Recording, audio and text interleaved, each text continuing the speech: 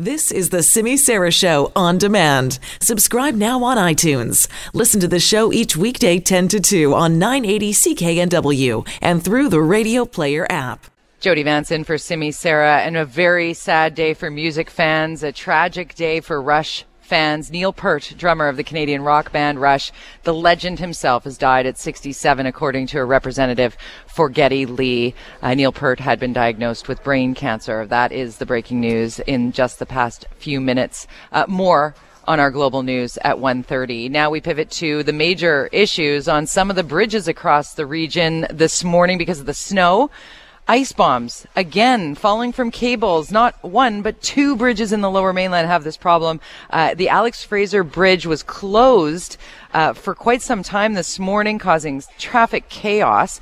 2 lanes southbound now open, 1 lane northbound. We bring in Janet Brown, Global News senior reporter, on this story with more. Hi, Janet. Good afternoon, Jody. And I think a lot of people are wondering why every time it snows, whether it's moderate or heavy, we have these issues on our local bridges with these ice bombs falling. We are getting reports that 2 vehicles, 2 windshields were badly damaged this morning on the Alex Fraser Bridge. That's why the route was closed in both directions. Things have sort of settled down now. Temperatures are warming up a little bit. Rain is moving into the region. We're getting reports of it in Delta and Cloverdale, which is good news, of course. But yeah, this issue of ice bombs. The route is still really busy, Jody. It's really congested because when they closed the bridge, a lot of people were on the approach to the bridge at either end, north and south. And also we are getting reports of a similar situation over at the Portman Bridge. 1 lane in the southbound direction towards Surrey with the 152nd exit. It is closed because of an incident, and whether that involves an ice bomb or not, the Transportation Ministry says it does not know at this point, but it does involve 1 vehicle. Now, the explanation as to why we keep getting these ice bomb situations. I talked with Ken Nash from the Transportation Ministry just a few minutes ago. He says there are 2 different systems for clearing the snow and the ice from the cables on the Alex Fraser and the Portman. The Portman Bridge, because it's a newer structure, it has an automated system, Jody, to bring down the cables when there is snow and ice. Over at the Alex Fraser Bridge, it has to be done manually. They have to get rope access, crews up on the cables to release the cables to bring down the snow and the ice. And because it was too windy, he says, they couldn't do that. Here's more of what he has to say. Between the Portman and the Alex Fraser Bridge, there's 2 different systems in place to mitigate the accumulation of slush on the cables. On the Portman Bridge, the system has been fully automated, so it allows crews to release the cable collars remotely. On the Alex Fraser Bridge, there is a similar technical release of cable collars. However, it requires rope access technicians to be on site at the towers to manually release the cables, and for safety, the rope access technicians cannot work at that elevated height in high winds. And Jody, I asked technician, that sounds like a job I do not ever want to have to do. That sounds dangerous. Absolutely. So I asked Mr. Nash, well, why don't we have the same system on both bridges? I mean, clearly an automated system is much better than a manual system. And he said, yes, good question.